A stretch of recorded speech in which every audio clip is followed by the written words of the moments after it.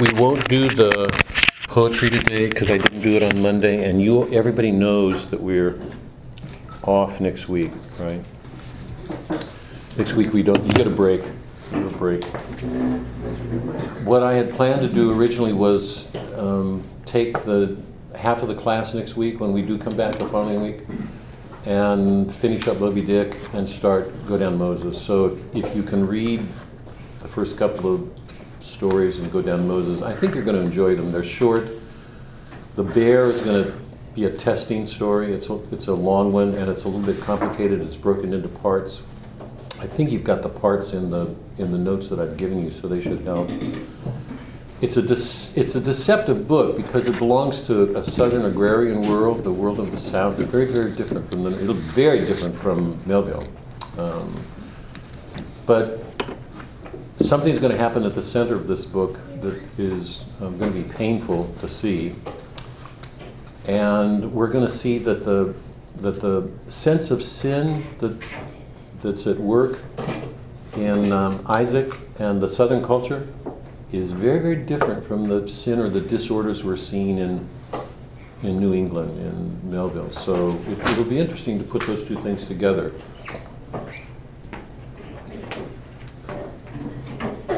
How's your powers of concentration, by the way? Multitask. Okay.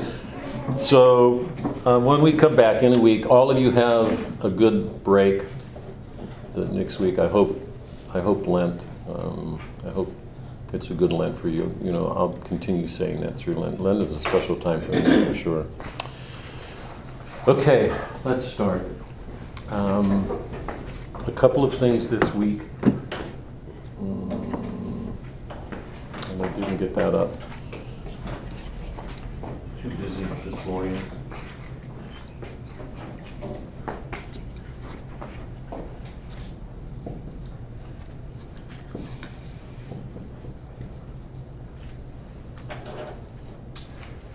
I'm going to just do a quick review of some of the more important chapters that we looked at last week.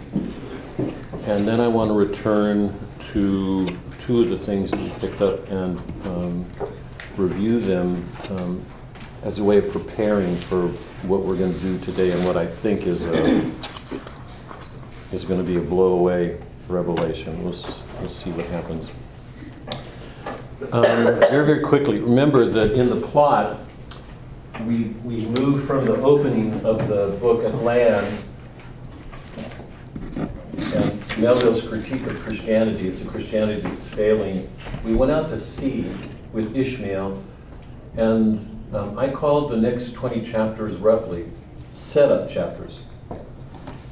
They're all chapters in which Ishmael is doing meditation on every aspect of whaling. And as a matter of fact, it seems to me at some point we reach a point and realize that even though each one of the things is about whaling, it can be the try-works or the deck or the mast or a boat, the monkey rope, it can be the whale itself. We could carry his meditations over from things that have to do specifically with whaling to every aspect of life. If we're in computer business, there's no way we couldn't apply it to carry it over because it's universal. What he's doing is teaching us to see by analogy. So we should be able to take everything in life. There's nothing we could leave out. If what he's saying is true, all things are interconnected. So he's teaching us a very different way of reading it. It certainly sets off in contrast to Ahab, because Ahab is just one-dimensional. He's got his mind focused on killing that whale. So we see in Ahab the practical intellect at its worst. I want to get from here to there. Ishmael is open. He's meandering. He lets his mind muse. You guys leaving? See you later. Bye, Ron. Bye, Michael. Bye, Doc.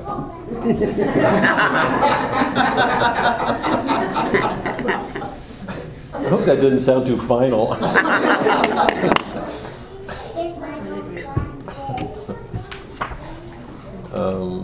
Where was I?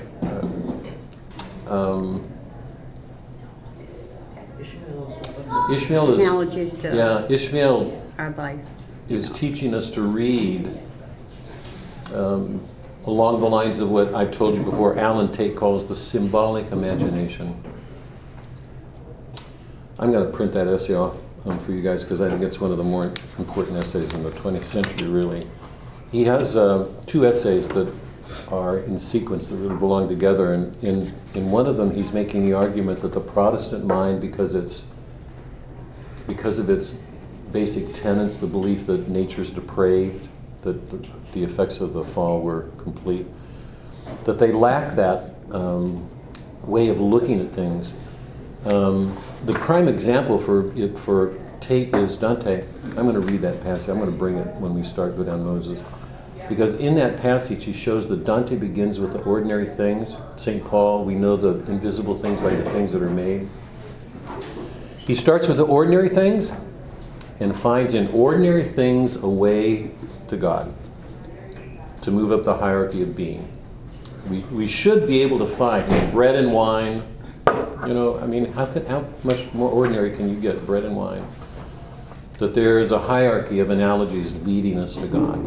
So Ishmael is teaching us that. And he's also teaching us to trust him because what's going to happen at the end is going to be so improbable. It's going to take its place with all the other improbable stories, that he's telling us. So one of the questions that we have to ask as we're reading Ishmael, it seems to me, is, are we open to miracles?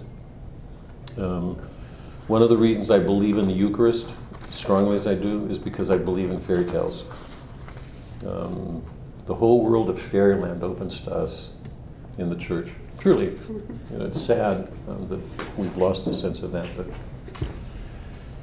But so just very quickly, remember the Pequod meets the rosebud, and they did. I think that's Stubbs' word. They diddled them, tricked them out of the dying well and the cache of ambergris. And when Ishmael first talks about it, he quotes that line from Paul and wonders how incorruption can come from corruptible things. Because out of this foul whale that's smelly and dying, at the center of this whale is some good. By the way, hold on to that. This whole thing's sort of amazing. I'm so grateful to you guys to pull me out of my cave. I'm not kidding. To do this book again. I mean, this has been. Part of me wants to go back to UD. I had no plans to go back because this book is probably going to see me in my grave. But we'll bury you. Thanks. With you. Thanks. With you. Okay. It's been a wonderful revelation. I mean, I haven't looked at it in ages, and doing this with you has just opened the book tremendously. Remember this image of the ambergris, of this incorruption, this sweet, aromatic, perfume quality thing, out of the corruptible body, this decaying body, because it relates absolutely directly to everything we began to talk about concerning Pip last week.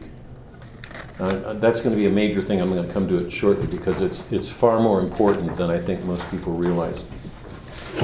And after that chapter where he draws on that passage from Paul, there's that scene in which the men are gathered together to squeeze the globules into liquid, and that's the squeeze of the hand chapter, in which Ishmael has the second or third turn. Remember, the first one is in the one early on with Queequeg, and the second one may be the Grand Armada, when he speaks about that tranquil joy at the center of his soul, no matter what's going on around him. Hold on to those passages. Pip's going to crystallize all of them. It's just amazing that in the center of that Grand Armada disturbance, remember, he said nothing could disturb that peace and quiet and joy at the center of his soul. How far away is that from Ahab and his tortured soul? And you remember the description. It's really, we talked about it. I'm sorry Debbie's not here, because I thought her comment and some of your other comments I thought were really right on. that as he squeezed it, he felt all the, what he calls the acerbities, the irritations and the chafings of life fall from him. And he began to look into the eyes of his fellow shipmates lovingly. They probably looked at, I mean, imagine that for any of us. People would look at us strangely and think, what is wrong with that person?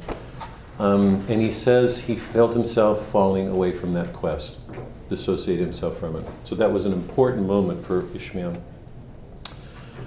In the Tri-Works, we get the first glimpse of something demonic in the quest. It's hidden, remember? The flames are shooting into the night sky, and the light is casting this fiery, glaze onto the men, and particularly the harpooners, with their teeth showing, and it's glaring and devilish. It's a nightmarish vision. And he actually describes the ship at that point as rushing into hell, burning up. We can say it's hallucinatory, or we can say it's symbolic. It's an actual vision of what's hidden beneath the souls of the men as they pursue this quest, this devilish sort of quest. Chapter 99 was the doubloon chapter, in which most of the main figures appear before the doubloon on the mast and do a reading. And what we see there is every one of them reads for his own ideas. They find in the doubloon what they bring to it from themselves. So we can either come out of that saying the truth is relative, it's just different for each person, and I don't believe that's what Melville's saying, or we can say there's some truth to what each of them sees, but there's something larger that none of them sees. And it seems to me, if that's true, the only answer to that is the book itself, because everything that takes place in that book includes all of the relative positions and something larger, this larger Catholic universal objective thing, this thing that happened. So containing all of these private subjective readings of the doubloon is the larger story of the book itself, what we're reading. The Pequod meets the Samuel Enderby, and it's there that Ahab encounters a captain who lost his arm. And you remember, the captain and the doctor do nothing but make fun. They laugh it off. It reminds me of, it's hard to, they're so glib about everything. Their response to the mystery is to blow it off, laugh it off. And when Ahab returns to the Pequod from that visit, remember he twists his leg and he has to have the leg built. That's the first meeting with the carpenter where he has to have a new leg built. And what happens then, I really believe that's the turn here. That these are, the earlier chapters were all set up. They're preparing us for the end, the trust, to develop a way of reading. But once we reach 100, the doubloon I think is 99, the Samuel Enderby is 100. Once we reach 99 and 100, a turn takes place. Because at that point, we're no longer getting the world through Ishmael's eyes, through meditations. The focus is almost strictly on Ahab. And what happens then is we enter his psyche, we get thoughts, and we hear all these engagements between him and Pip particularly, and him and the carpenter and the blacksmith. And it's interesting that in each of those scenes involving the carpenter and the blacksmith, we get Melville's treatment of what we can call the mechanical materialist man. The carpenter is described in terms of a materialist philosophy of life. His response is to take everything and treat it as if it's replaceable. And the blacksmith does the same thing. We would call them mechanics. Today we'd call them the AI people, the artificial intelligence, that man is nothing more than a computer, and if there's a problem with him, all you do is replace a part. So in both of those figures we get a Cartesian, Descartes, Cartesian view that the whole is the sum of the parts. Something happens to a part, you can replace it. Remember the difference. Aristotle said the whole is greater to and prior to the parts, because for Aristotle, there was a nature to things. Now stop and think about that just for a moment, because it's really important. According to Aristotle, there's the whole is greater and prior to the sum of the parts, because there's a nature. Remember when we talked about the city, when we did Dante, the polis. The polis was the optimum condition in which an individual could achieve his nature. Because in the polis, people work together to learn. Remember, in the tribe and in the empire, they don't. The empire is too given to technology. The tribe is given too much to the bloodline. So the human individual can never fully realize himself, or rarely, in either one of those conditions. It's only in the mean that the individual comes to himself, realizes his nature, because it's already there, potentially, in every human being. The question is, do you have a culture, a regime, that's so constructed that it responds, what's the word that I'm looking for? Optimally. It's conducive to the very nature of the soul itself, so it can help people become who they were given to be. That's the polis. Doesn't have strict boundaries. It's a theoretical construct. Was that clear? We have a nature. It's there prior to our realizing it. Otherwise, how would we get there? Yeah? And you can't measure it by parts, whereas Descartes said the whole is just the sum of the parts. You can lose a leg and replace it and you'll be okay. It's a very mechanistic way of looking at the world. Not so for Aristotle. So you can or cannot replace it with parts? Not in Aristotle's or St. Thomas's view, because they understand that we have a nature, that God gave us a nature. And stop and think about that. I mean, it's a good question too. If part of our nature is from God, can we realize that nature without His help? So it's much more than the physical parts, right? In a mechanistic view, we're the sum of our parts. If a part falls away, if we lose an eye, you replace it. If you lose a knee, you have a knee replacement or a hip replacement, or a heart replacement. Or if we have a nature, it's prior to, it's greater than. And if there's something divine to that nature, we can't realize it without God's help, because it's greater, far greater than any materialist notions of ourselves can see. Yeah? So those last chapters are important because Ahab's dealing with Pip on the one hand, and then these two technician figures, the carpenter and the blacksmith. Okay, and it's in those chapters that Ahab has his leg made and quickly gets ill and makes the coffin. All this technological making takes place.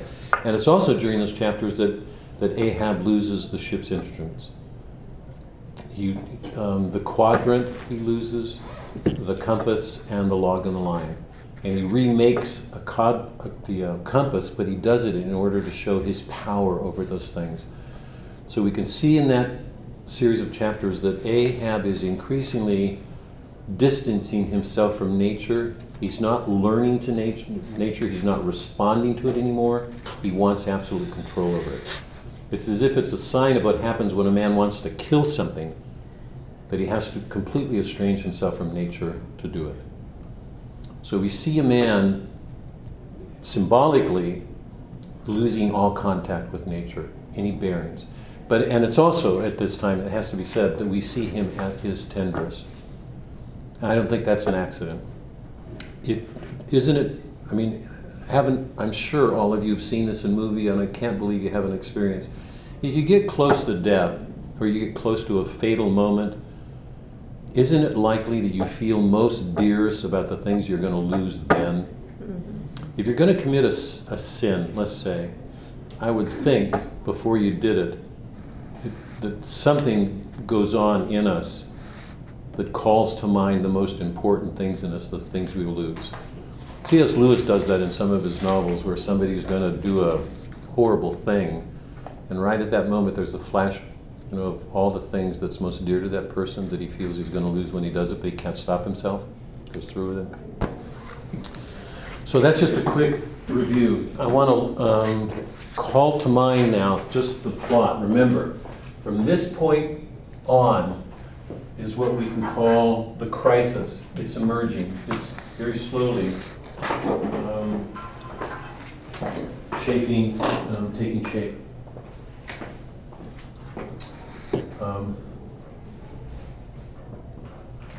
It begins with the bloom and the leg making episode, and then it goes on to those episodes in which Ahab will speak with Pip, and with Starbuck in tender ways. He'll actually cry, with Starbuck at the rail. I want to go through those because they're so important. I'll come back to that in just a minute. And I introduced the notion of doubling, and this is so crucial to what we're about to do. So I want to just take a minute again to remind you what we talked about.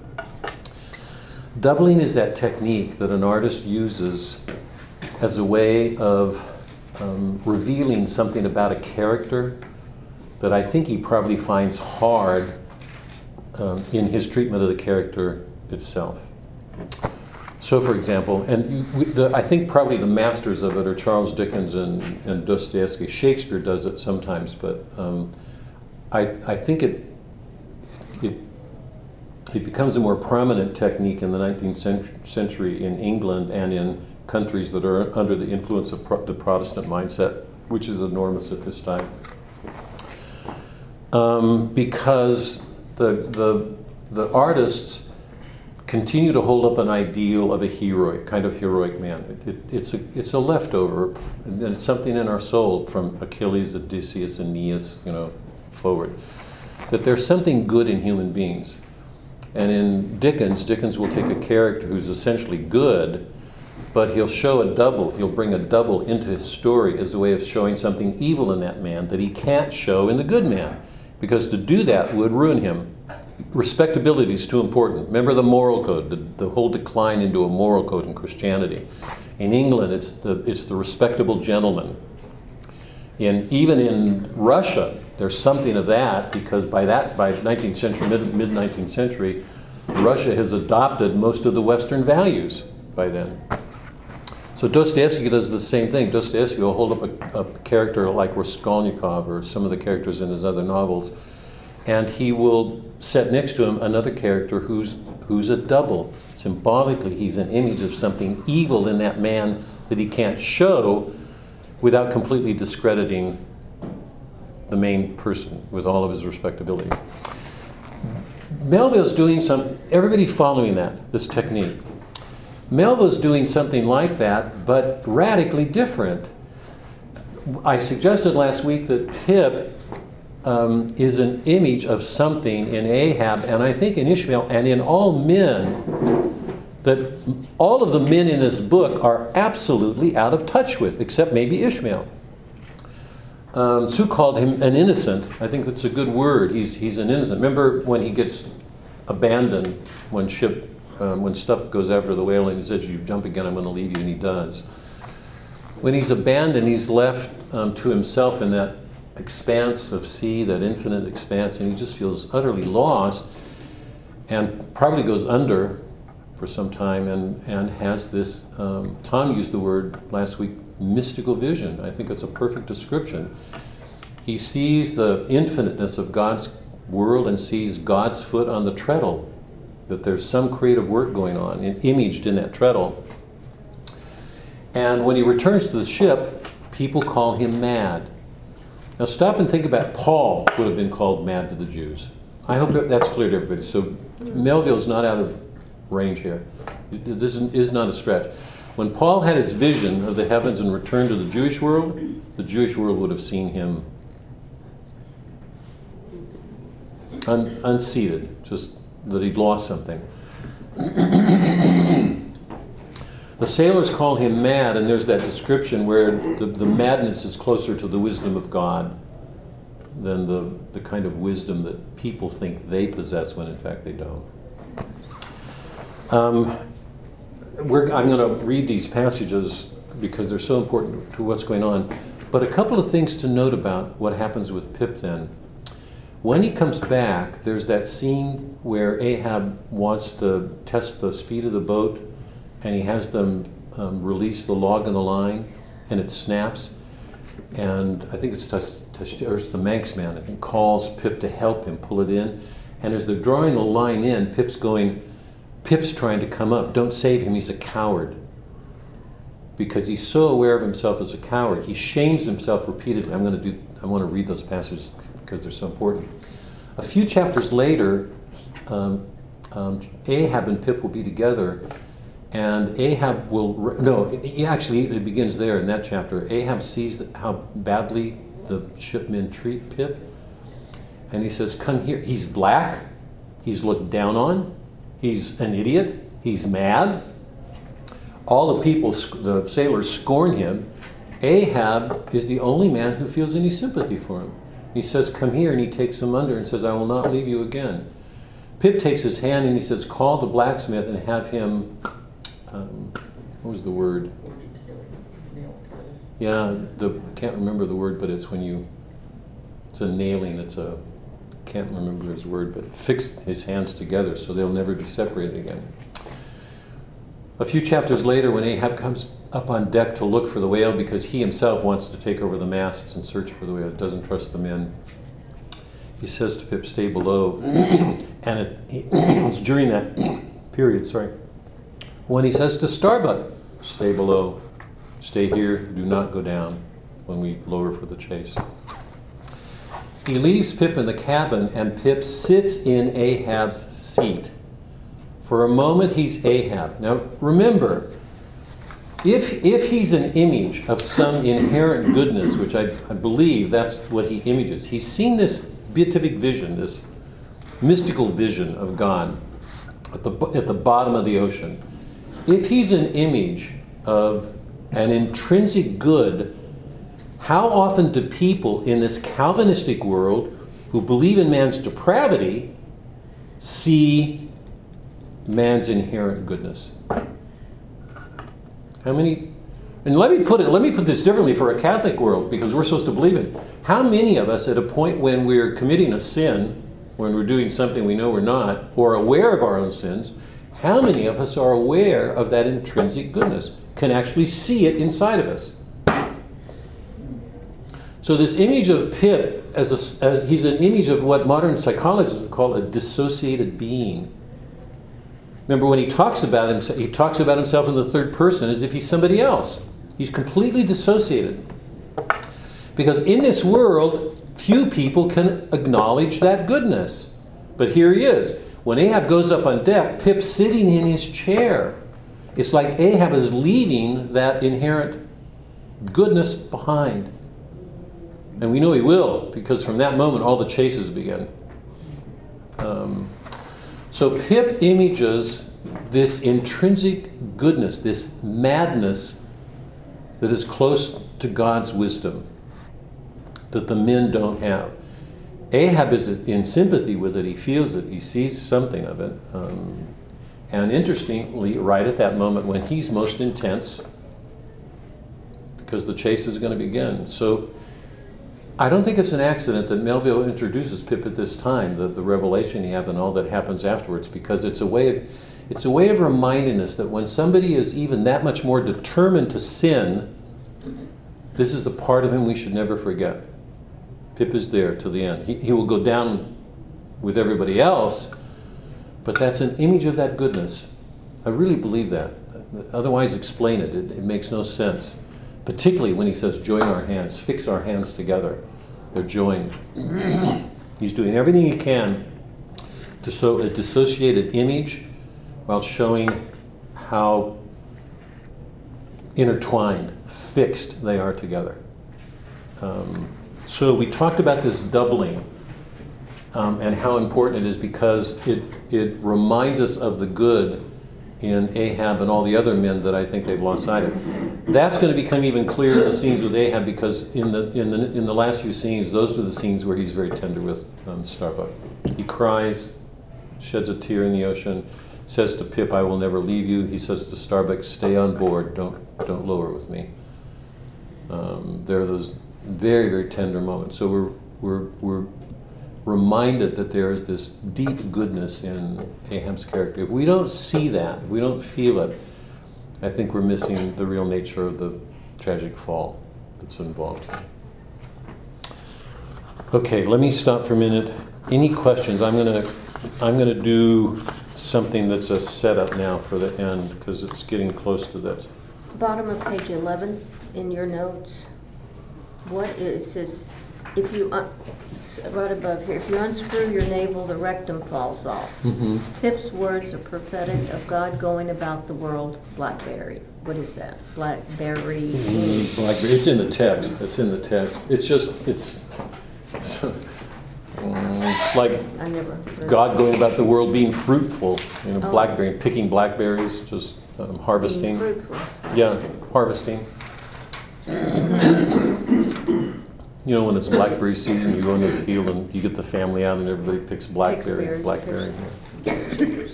Huh? It gets chiggers. Don't be negative. That's supposed to be a time of celebration. That is true. It's God doing this. God doing this. God made the chiggers too, I guess. He's not bothered by them. Harvest. You want coffee? With cream? Yes. Okay, very quickly. I'm gonna take a very few minutes. I've got to do this quickly, and I apologize in advance for the rush, but I've got to do this. To get where I'm going, I've got to go back for a moment. So what I want to do is enlarge the historical context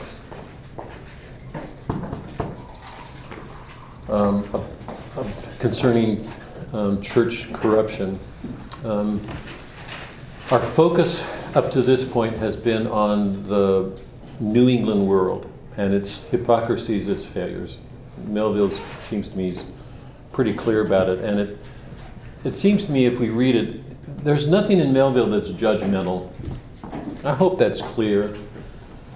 He lets this culture judge itself. He just presents the culture in this comic way, but we don't get an artist. We don't get an artist going to see how bad they are. He never judges. What he does is present a scene in this very through Ishmael's eyes. Remember, Ishmael's come back, so everything we're getting is the result of his having learned to see something. He's already seen it. I hope that's clear. So everything he's writing in a very different spirit if he had sat down to write it while it was occurring. I hope that's clear. Because if he'd sat down to write it while it was happening, the opening scenes would be very dark because he's ready to kill people. Yeah? Ishmael survived the wreck. He's come back to Nineveh. So everything we get is through a transformed heart and mind. Yeah? So Melville never judges these characters. They're judged themselves. He presents them as they are, but if we look at them closely, we see there's something wrong in all of them. Yeah, we've gone through that. Yeah? I focused on those because that's the focus of the book. Now I want to try to enlarge the context because I want to come back to Calvin now in a major way before we go on to the end. So I want to enlarge this context and see if I can't sharpen our focus some. So I'm going to go back to the Catholic world because the Puritans who first came here were largely fleeing a Catholic world because of its corruptions. Okay? So if we go back to Dante, to the 11th century, 11th, early 12th century, you remember when we were doing Dante that one of the great concerns of the church then that led to the church reforms was the investiture conflict. That kings and princes were actually investing or performing the ordination ceremonies for priests. Priests were buying and selling property. They were under the influence, the direct influence of kings. They were answerable to kings. So the Pope and the authority of the church was loosening in a horrible way, and it led to all these sins of simony, selling church properties. Remember, we did all of this in Dante. Dante is very truthful in his treatment of all of that. The hell is full of Catholics, and it's full of popes. You remember the worst pope? Who was the worst pope? Boniface. Boniface, yeah. Good for you, Tom. God. I knew Dante got revenge. Yes, that's a good way of putting it. He did. He certainly did. Remember, the investiture conflict arose because the temporal princes were gaining too much control over the church. They were investing priests, and priests owed their living to princes, so they answered to them instead of the church, and the corruption just got worse and worse and worse. That's early 12th century, roughly, end of the 11th century. Remember, Philip the Fair, the king of France, got into a violent conflict with Boniface. This is 1303. This is during Dante's time, right at the height of Dante's maturity. Philip arrested a bishop for heresy. How can a king call a person to account for a spiritual sin? Heresy. That should come under the authority of the jurisdiction of the church. Pope Boniface responded appropriately to that. Philip went and had Boniface arrested. And it led to his humiliation, and I think eventually his death, because he was so undone by it. Shortly after Philip did that, a French bishop was elected pope, and because of the strength that Philip had acquired at that time, the King of France, the papacy was moved from Italy to France, yeah. And that was the beginning of what came to be known as the Babylonian captivity, where the center of Christendom was shifted from Rome to France. And the Babylonian captivity lasted from 1305 to 1378. And then it was followed by this great conflict between the French bishops and the Roman bishops about where the seat of power was going to be, where the authority should rest. And even though it shifted back to Rome, the conflict continued. It's called the period of the Great Schism, that division. So even though in Dante's time, I remember saying this to you, that one of the great accomplishments of the medieval church was to separate itself out from the temporal power, that struggle was centuries and centuries long. We can still see the effects of it here. Absolutely. And that great schism lasts from about 1378 to 1411.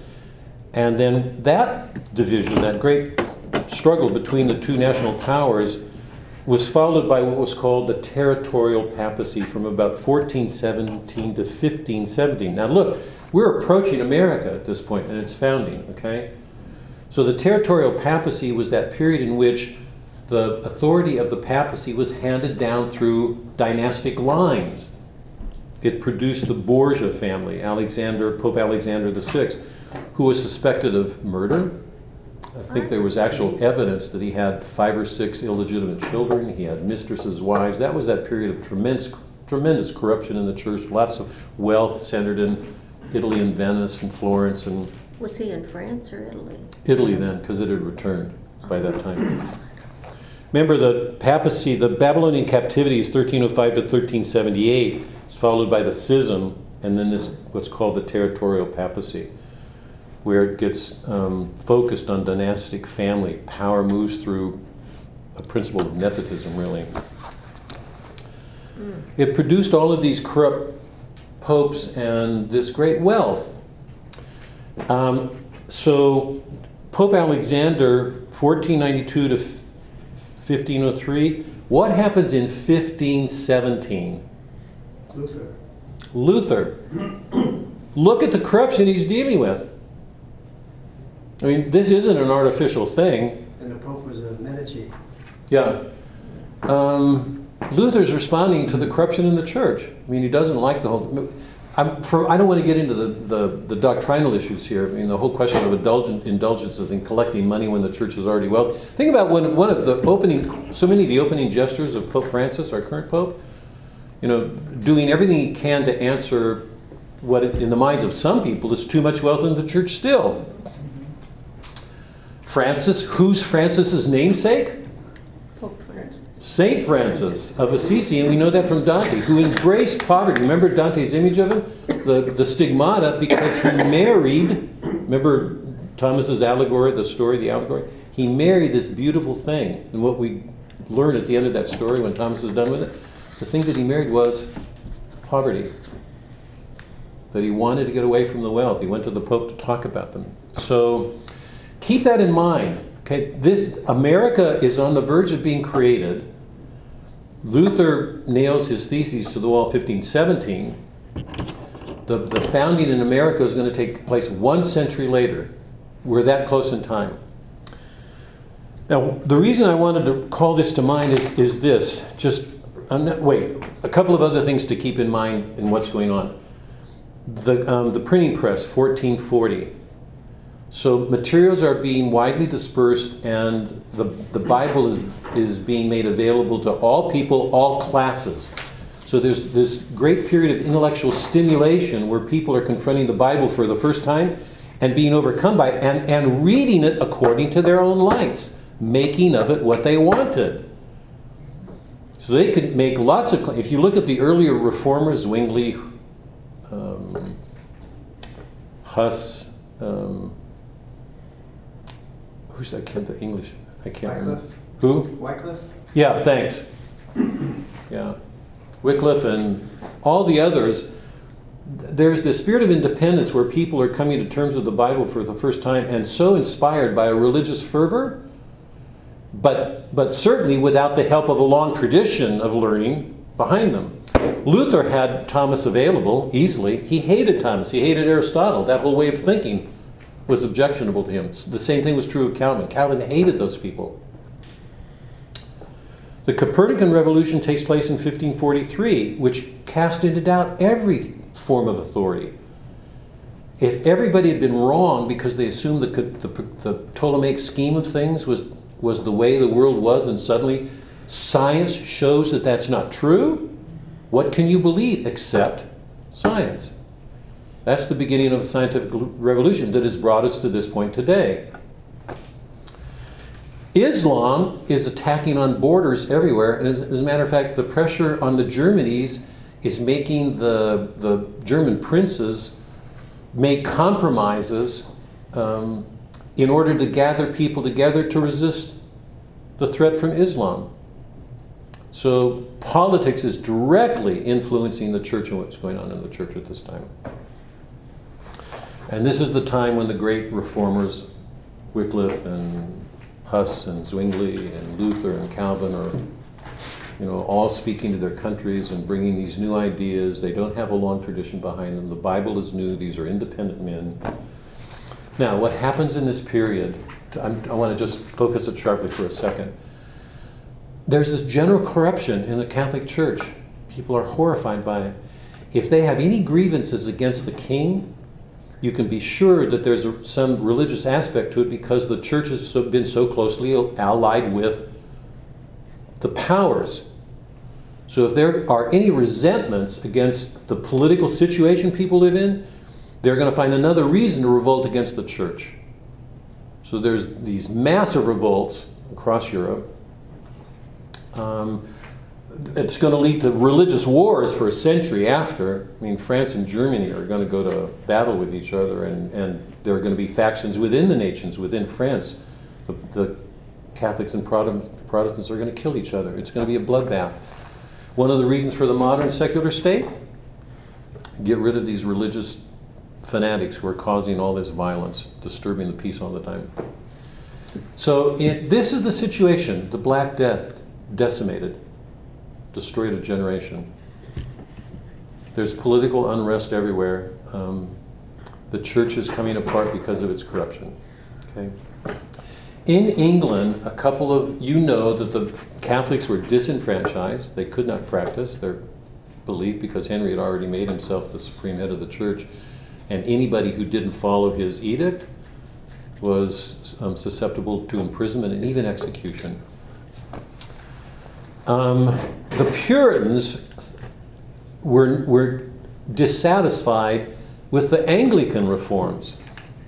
So they stood outside of the church, and they were persecuted by Henry as well, and the rulers who followed him.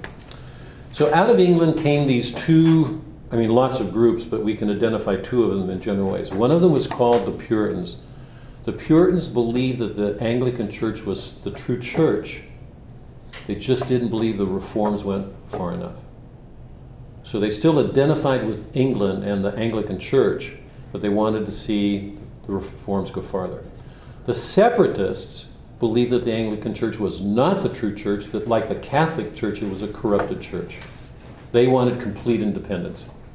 So the separatists, the Puritans, go north into the Netherlands, and they found churches up there, but at some point they become discontent because they know they've lost their English heritage and they can't practice the religion the way they want because there are other influences there. So they decide to come to America with the aim of founding a place where they can practice religion according to their conscience. Okay? Now, the doctrines behind those two groups are fundamentally Calvinist.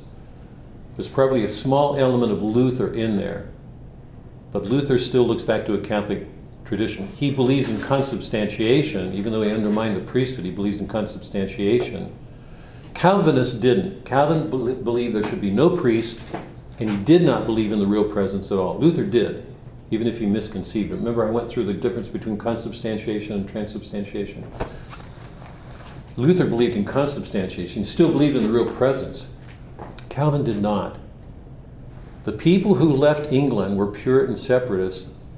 Their whole mental construct of the church was Calvinistic at its roots. They went to America, they began to fragment the way they have. I mean, and remember that the two denominations that are most represented there are Presbyterians and Congregationalists, both of which are Calvinists. Congregationalists are different because they believe each congregation has its own internal authority. It's not answerable to anybody. So it continually fragments if there's differences on this whole question of authority. And what happens is they form a theocracy and they become just as rigid as the Catholic Church that they rebelled against. Cast people out, the communities divide, but they remain congregational. So when Moby Dick opens, what we see are basically Quakers, Congregationalists, Presbyterians. Those are the denominations. That's the religious culture that we just went through when we read through the opening pages of Moby Dick. Okay, you all with me? So we're focused now. The point I want to make here is Calvin is fundamentally there. The beginnings of America in its religious terms, its religious roots, is Calvinistic. Now, hold on to this, because one of the parishioners in the evening class, who was actually a convert from the Baptist world, said nobody believes those things anymore. I'm going to get to that in a second. I know that, and I think there's an answer to that. I don't want to get into that because that's a big cultural problem. Just a minute. If you tried to hold on to Calvinist tenets, I'm going to get to them in a minute. Reason is corrupted. Reason is corrupted. If you live in a world in which reason is making so many advances and you're making material changes and you're getting more secure, more settled, more comfortable, but reason is making the progress it is in the sciences, in medicine, discoveries in practical things like the printing press, electricity. I mean, look at what happens in technology in the 19th century and move forward. How easy would it be for you to hold on to Calvinistic beliefs when reason is doing all this other stuff? I mean, you'd find yourself absolutely out of tune with some good. So people continue to hold on to their Calvinistic beliefs or practices when they cease to believe the founding tenets. That's my short answer. I just want to leave it there if I can, because I want to get to this. What are the most important principles of Calvinism? There are 4 marks for Calvin. One is a hatred of the flesh.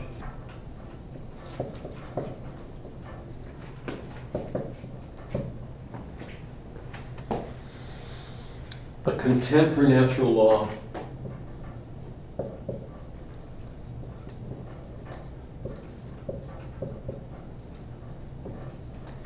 If you remember from Dante, that all positive law, the laws that we make in our world, have their basis in natural law. And natural law has its roots in divine law, in God's own nature. Is Muslims can believe God can go against his own will. I mean, to me, it's the, what do you call it, the principle based on the will. It'll come to me later, but we believe that there's no way God can do that. God is all good. There's nothing that he can do contrary to himself. He can't go against himself. There's a law, there's a way, a nature to God. He can no more go against himself than he can perform an evil act. And he's all good. So all natural law is rooted in divine law, and all positive law comes from natural law. Remember, nature's corrupted according to the Calvinistic way of looking at things, Luther too. Nature is fallen, completely fallen. It's corrupt. The third is a distrust in human reason, and that would follow, because if you don't reason in law, Thomas says laws are a product of reason. They're absolutely intrinsically related to each other. If divine law goes, so does reason, because reason is rooted in God. It's the source of reason, God's wisdom, his reason. And finally, total depravity. Those are the marks of Calvin. Now there's an acronym that the Calvinists use, TULIP, to set out its principles. And I want to just go over these very briefly with you because we're getting to this revelation that I came to. I've been skirting around it for the last 10 years of my life, and it was right in front of me. It just knocked me over. TULIP, an acronym for their beliefs. The T stands for total depravity.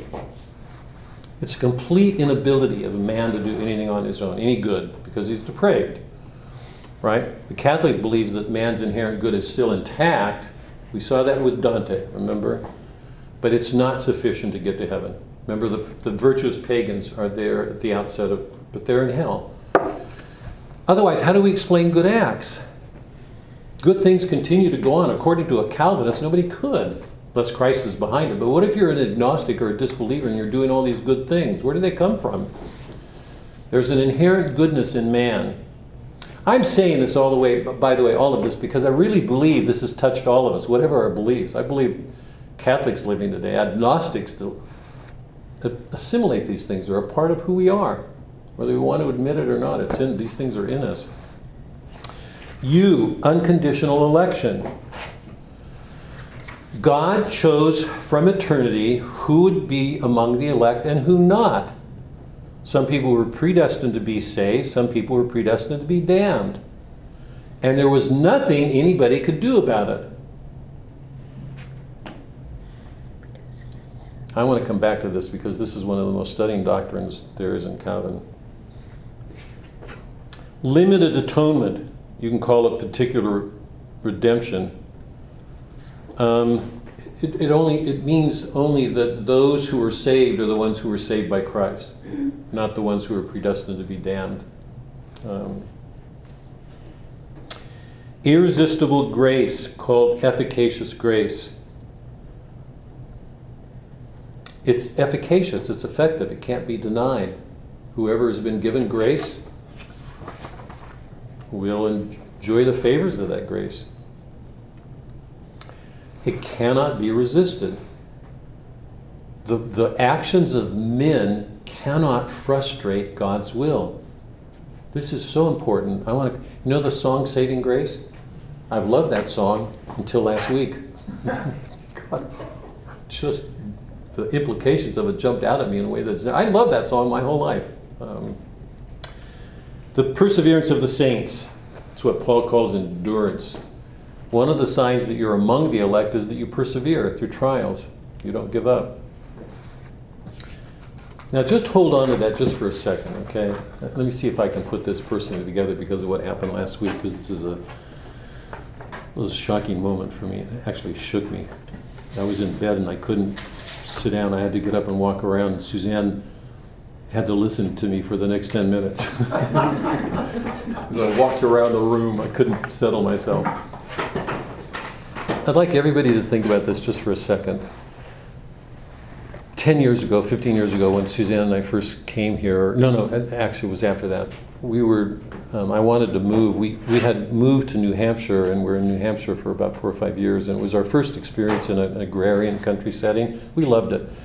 We raised our kids in Central California in a busy city, and half an hour south of San Francisco, and it was the first experience in a country, and I was just shocked at the experience of peace and quiet. The country roads, telephone wires weren't everywhere, and cars. If you saw 2 cars in town, it was a busy day. If you went through town, I'd never had that experience. I loved it. I wanted to. I felt like Peter when he said to Christ, "Let's go down." I wanted to get out of the city and go into the country and not be troubled. It was wonderful, and when we had to leave New Hampshire, and I came here to teach. And after I taught for a while, I was ready to step back, and we were going to try to find a place that was more countrified. So we went to the Carolinas, and we happened to get hooked up with this guy, I don't know how, who was a realtor taking us around showing us houses. And I found out that he was Presbyterian, and if you knew me at all, one of my first questions is, what do you guys do with predestination? It's like me to it's like me to talk about religion when most people would avoid it. And his response is really interesting. He was clearly a committed Presbyterian. He would live his belief. He said, we don't talk about that stuff. They just don't deal with it. They don't live that anymore because the whole world has taken them beyond it. What do you do with reason when reason has done so much good if you're a Calvinist? So he wasn't converting, and I just thought, how strange. Most of my life, my adult life, since I first became aware of Calvin, I think I've assumed, this is so crucial to me, it may be different for you, I've assumed that Calvin was anachronistic, that nobody believed him anymore. I had that experience. I go to the rec daily, try to go daily to work out, and a woman who was at the desk for a long time, she changed her position, now she's upstairs in an office, but she wore this t-shirt affirming Calvin. There's a quote from Calvin, I don't remember the reading of it, and something about free will, and then on the back it was another. I thought it was one of those joke shirts, where you're laughing, It wasn't. And I asked her about it because we were on friendly terms, and learned that she was Calvinistic. I don't remember what the denomination was. I asked her if we could talk. And she moved upstairs. What does that say? That was Sue, you stop. That was before. So when we did talk, we went upstairs into her office. But she never came back? Well, and we haven't been very friendly since. I didn't want to put this on religious grounds because I was trying to be careful of her. I try to do that, even though I tend to open these questions. I didn't want to get her defensive, and I didn't want to go directly to religious things, because I just wanted to make this as detached a conversation, as in a spirit of friendship. So I said it was hard for me to believe that anybody was Calvinistic anymore. I believe that because I thought it had died out. Most Protestants in the New England seaboard, if you're reading Moby, it's died out. It was replaced by Emersonian's Unitarianism and others, or it became secular. People became agnostic. Who could hold on to those beliefs in a modern world where reason is doing so much good and we become so comfortable? I said to her, if you believe in Calvin and you believe that some people are predestined to be saved or damned, and the soul is immortal, that a man and woman can come together, we can conceive a child, the earthly part of it, but the immortal part of it comes from God. That's something we can't do. We can't create an immortal soul.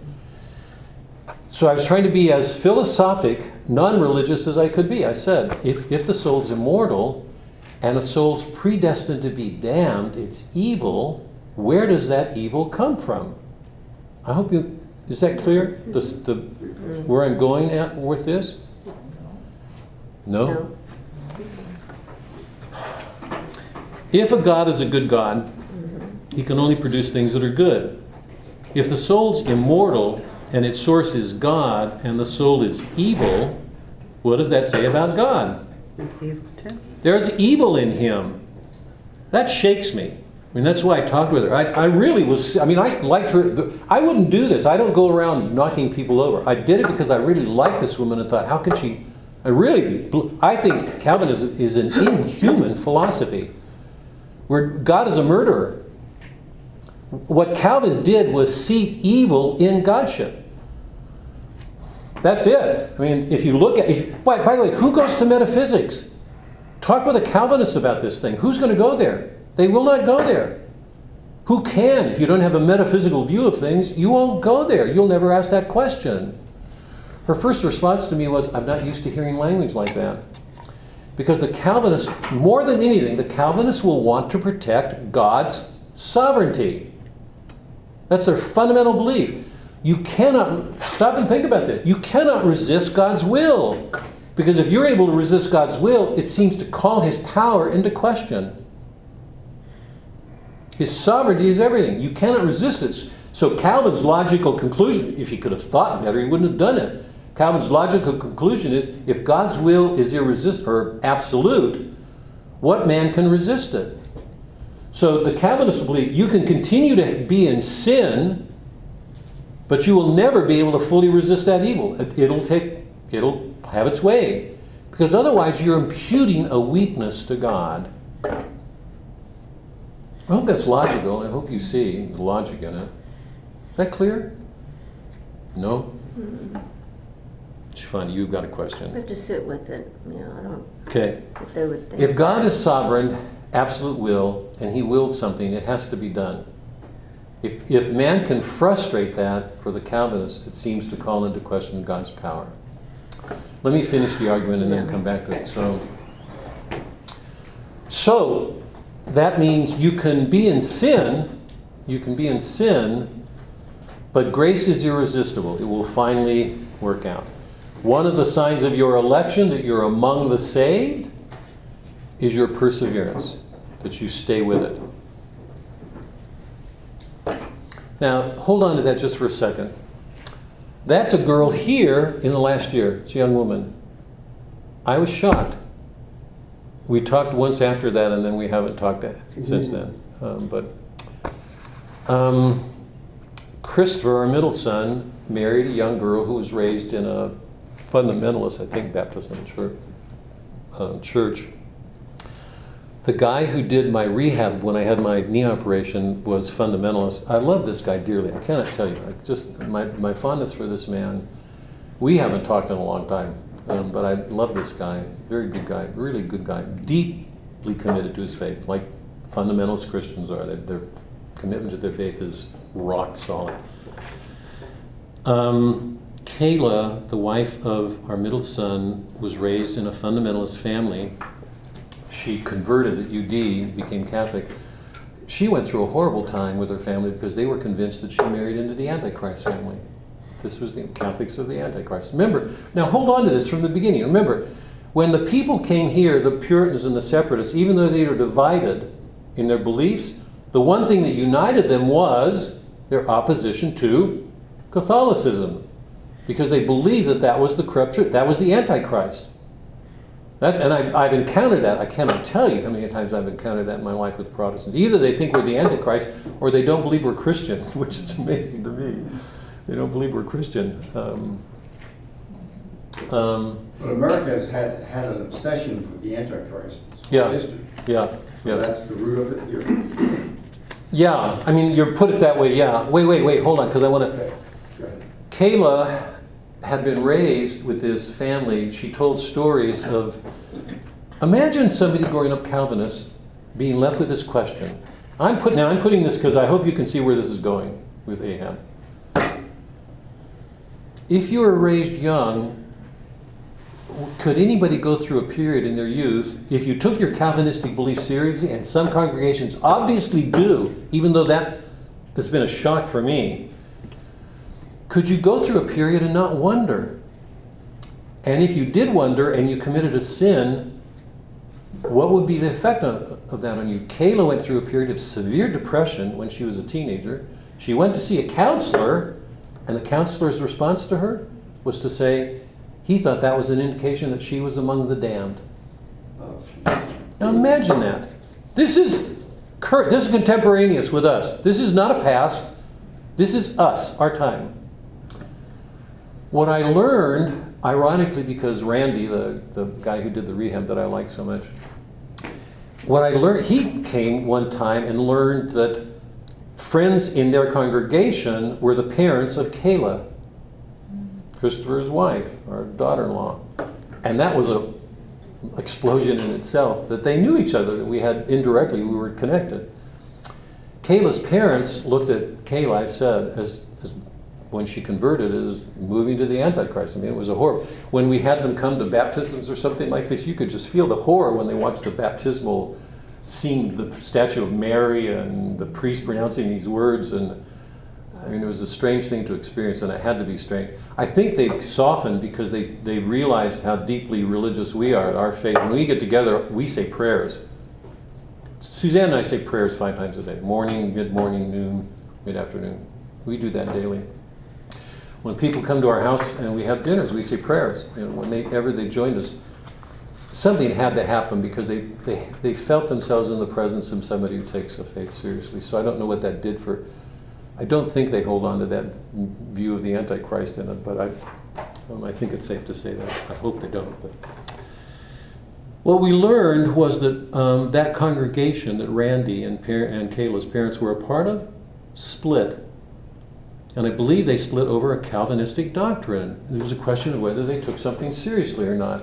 Once again, there's that fragmenting that just goes on and on and on and on. So in my own lifetime, while intellectually I find it impossible to believe that anybody would hold these doctrines, they do. Obviously, they actively do. Okay? Now, why does this matter here? Why does this matter?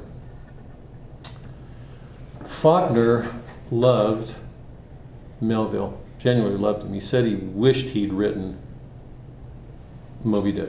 He loved that book so much. Imagine a young poet, imagine a young man who loved literature, growing up loving writing, that would go on to be a Faulkner, reading this book. You've all experienced Melville's prose. I mean, he does amazing things with his prose if you're reading. He's got a poet's soul. What he gets into language is stunning. Imagine Faulkner reading this. Faulkner will go on to write Sound and the Fury, for any of you who know about it or read it.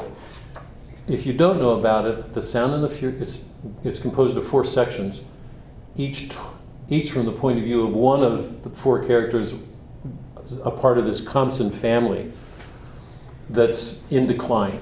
It's an image. It's Faulkner's treatment of the South in corruption, dying, declining, and this aristocratic family with all of this wealth going to hell. Literally, just what's happening. Sound of the Fury. It's we're going to do it if you guys stay with me. I thought about doing Light in August. In Light in August, Faulkner's actually treating this Calvinistic theme explicitly. Joe Christmas is this young kid who's born out of this affair. He comes to life.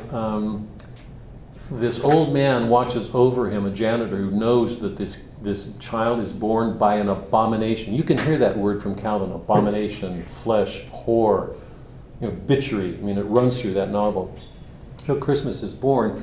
This old janitor watches him, and we learn as the novel progresses, Joe Christmas will undergo a life of crucifixions. And the constant image is these fixed streets. It's like they're predetermined, predestined, that he keeps going down these streets. That's one of the metaphors that ties the book together.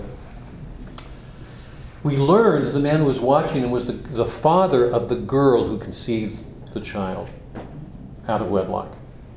And the father's convinced that this child is damned. It's out of wedlock. Bitchery, horror, abomination. I mean, that's the language of that Calvinistic, fire and brimstone, damnation language. When you read, the book will end finally with, I don't even want to give it away. I don't like giving it away. A violence that's almost unheard of in literature, what happens at the end of this book. Joe Christmas takes up with his young woman who wants to support black rights movements, and they have an affair, and she's deeply religious and he's not. He hates religion. He's done everything. McLaren, I think, was the grandfather. Joe gets adopted by a grandfather who is Calvinistic. who beats him and wants him to follow this line because he has no other way of assuring himself that he's going to be among the elect. Imagine that. Just so it's a ruthless, violent book, and it's like the Ishmael story. It's enclosed from the point of view of what's her name, Leah. I can't remember the woman's name. The book begins with her running out of a window because she's pregnant, so she's carrying her wrong. But she's full of hope, has nothing but hope. The last thing you could say about her, she has any trace of Calvinism in her. So the whole Joe Christmas story is contained in this frame of Leah, it's not the right name, who's full of hope, trying to find the guy that conceived the child. She won't find him eventually, but something happens that's really good. So it's like the Ishmael frame, that there's this great goodness looking at this Joe Christmas story. Faulkner's looking at that Calvinistic aspect in the South, and I would say, like Melville, it's an exorcism. It's doing what Melville did. He's showing there's this great goodness in man and this great horror in man too that he has to deal with. Anyway, that's the background, okay? Kayla came from this family. They are related to them now through her. I mean, they're our friends. We don't see them very much. We have separate lives, but it made me aware. I grew up Greek Orthodox. I think I've told you that. I converted to Catholicism. Calvin to me was an anachronism because I came up in a Greek Orthodox world, which is sacramental. It's exactly like the Catholic world, and converted. So I grew up that way. The Protestant mind, the Protestant experience, I know largely through literature or through friends. But I really believe that Calvin had died out, and as I know it intellectually, it has. It has. As a doctrine, it's dead.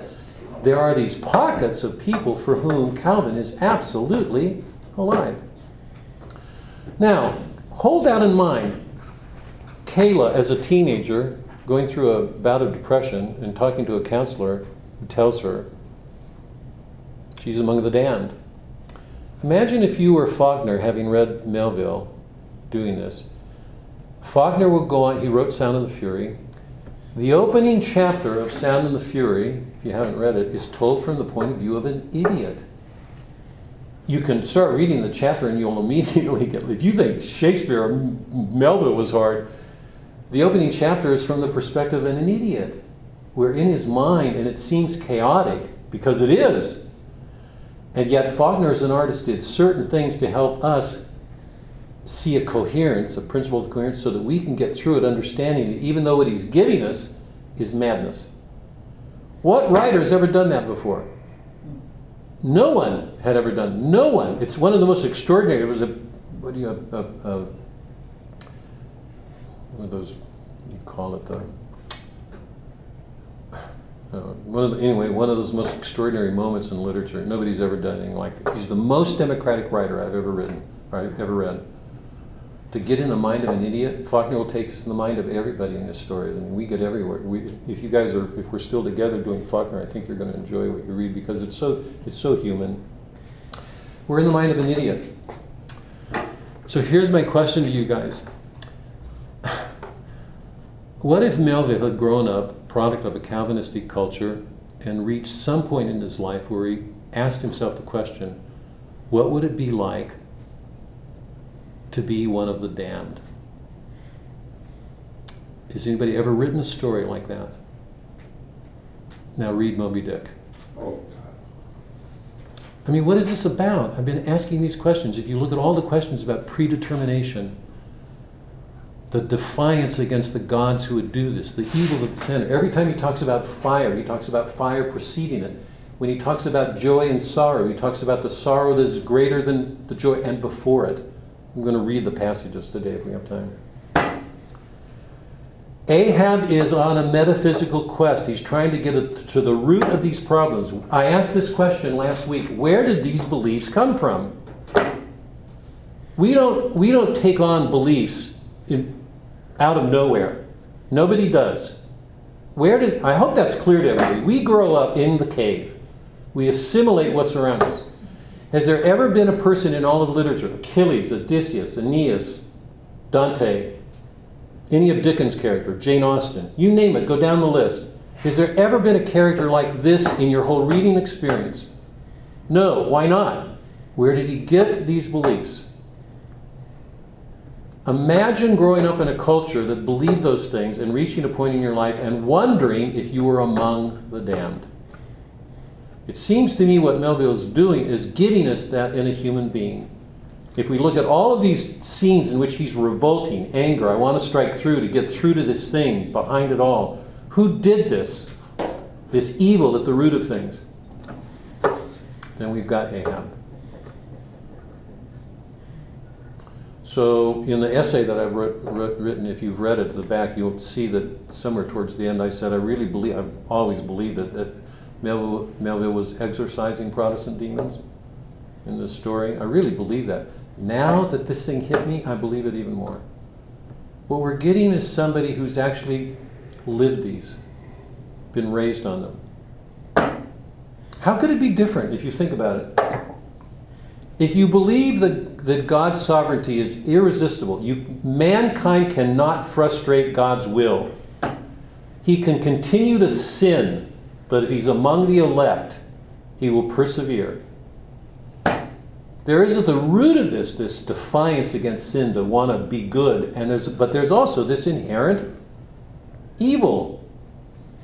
Now, remember the two things I said. One is, if God's will is sovereign, his will can't be frustrated, and man's soul is immortal, and some souls are damned, evil. Where did that evil come from? Calvin's the first figure to seat evil in God. Oh, by the way, I forgot this other kid. There's a kid at the rec that I run into every once in a while, and last week, I mean, it's amazing how this stuff came together for me. We were having a talk, he's doing some writing, and I took a look at some writing, and I had some serious things to say to him about his treatment of good and evil in his story. And he said he believed that there was evil in God because otherwise he couldn't account for evil in the world. This is our world. I'm saying this because I think it goes on and we're not even aware of it. So the first thing is, if God's will is sovereign, it can't be defeated, it can't be frustrated. Man can continue to have mistresses and believe he's among the elect so long as he persists. That's one. Two, if man has no free will, and according to Calvin he does not, there's only one single will in the universe. Yes? Whose is it? God. If there is only one will, where did evil come from? God. I hope you see this. Play this out in people's lives. God, it's distressing. It just shook me. Because I've had it, it's been in front of me. I've known it, I've seen it, I've sensed it. I never brought it home. And then last week it came home to me and it shook me. Absolutely shook me. Well, a lot of people who don't believe in God say, if God is all good, why is there evil? Right, That's right. one of their arguments. Right. By the way, Plato, Aristotle, St. Thomas all answered that. If you read one of the greatest books that's ever been written in history, it's a short book by Boethius called Philosoph. See my mind. Boethius. Boethius. Lady What? God, I've got to get the title. Boethius. Boethius. He takes all of Aristotle and Plato and puts it into a book that thin. It's beautiful. Boethius is in jail. He's going to be condemned to life. And Lady Philosophy comes to him and says, stop reading literature because it's making you soft. Read philosophy because it's Lady Philosophy. And she puts all these arguments. It's one of the most important books that's ever been written, ever. I mean, I've read a lot of the major writers. That book belongs at the top. What year was that? What It had to be 6th, 7th, 8th century something. 480 to 524. Is that it? Yeah. Really? Here, I want your attention. Go ahead. Tom, put that damn thing away. Done. Here, listen. What's? Here, Catholic position. Remember, you've heard me say this. To a Catholic, the consequences of fault were never complete. The Catholic believes we were wounded because you cannot destroy God's essence. If the essence seats in God, the ideas in his mind, there's no way you can destroy them. We are wounded. We believe that evil is a privation. Now hold on to this just for a second. I'm sorry for all the philosophy today, but this stuff is, if you don't understand this, so much of what goes on in literature will be missed. The Zoroastrians believe that good and evil are co-eternal. The Manichaeans believe matter and spirit are co-eternal in a battle. If spirit and matter, evil and good, are co-eternal, there's no reason not to choose evil. And I'm not even sure that that's a proper way of putting it, because if they're co-eternal, I don't know how you'd have free will anyway. If things are co-eternal, they're fixed. I hope that's clear. If they're co-eternal, there's no reason not to choose evil. What's the big deal? Do all the evil. I mean, I don't understand how that works out, but same thing with the Manichaeans, who believe that flesh is evil and spirit is good. They're in that battle forever. A good thinker would see how ridiculous that is. The Catholic believes, Thomas, Aristotle, going back to the classics, that God is all good. There was no evil around him. He could not perform an evil act. The Muslims believe he can. He can go against his will. Voluntarism. That's it, voluntarism. Voluntarism is the philosophy which gives the will primacy over the reason. Catholics should not believe that. The Muslims are voluntarists. They believe that God can do whatever he wills. He can go against himself. Catholic would say, are you kidding? God's good. He can't change his nature. He's all good. And there was nothing before him, no evil around him. Evil came into the world as a rejection of God. Satan turned away. So evil is a privation. It's a loss of goodness. We turn away from it, we lose our being. The devils in hell are shrunken, you know from Dante, shrunken figures. They're parodies of themselves. Okay? So the modern mind is touched by Manichaeism. I believe there's a Manichaean element at the root of Protestant world. And you certainly see it in Calvin. And remember, the Congregationalists or the Puritans and the Separatists were Calvin. He's at the root of our religious founding in the North. Stephen King's movies. I don't read that stuff and stop, after the shark things, but if you watch Stephen King's movies, I've not read his books, but I've seen some of his movies, there's a Manichaean element that runs through him. Evil is an active thing in nature working to get at man. Look at Ahab. I want to get at this malicious thing, this thing that has a malice that wants to hurt. Evil is an active force in nature. Stephen King's novels are riddled with that. It's a principle in his being. I've been saying for the last 9 months to you guys that 90%, 75% of the stuff coming out of Hollywood has to do with horror. There is at the root of the American soul this sense that there is this inherent horror or violence or evil in our lives. How much are Catholics infected by it, affected? Now go back to Pip for a minute. Look at Pip. Calvinistic? Absolutely not. If he's an image of some intrinsic good, he's that which everybody else has lost sight of. That innocence, that goodness, that's completely dissociated. Who on that crew sees that goodness in himself? Can Ahab see it anywhere? If there's anybody who sees it, it's got to be Ishmael, because he's the one who tells the story and presents it that way. Because if he didn't see it, why would he have presented Pip? Pip is an image of this goodness that becomes dissociated. And go back to the question that I asked. How many of us, when we're aware of our sins, when we're in guilt, when we feel ashamed, continue to hold on to a picture of that goodness in ourselves? Or do we blacken ourselves, make ourselves worse? How much of Calvin is in any of us? Scary question for me, but Lois, sorry. Well, okay, what you just said, to me when I was reading, Ahab tells Pip to go down to his cabin.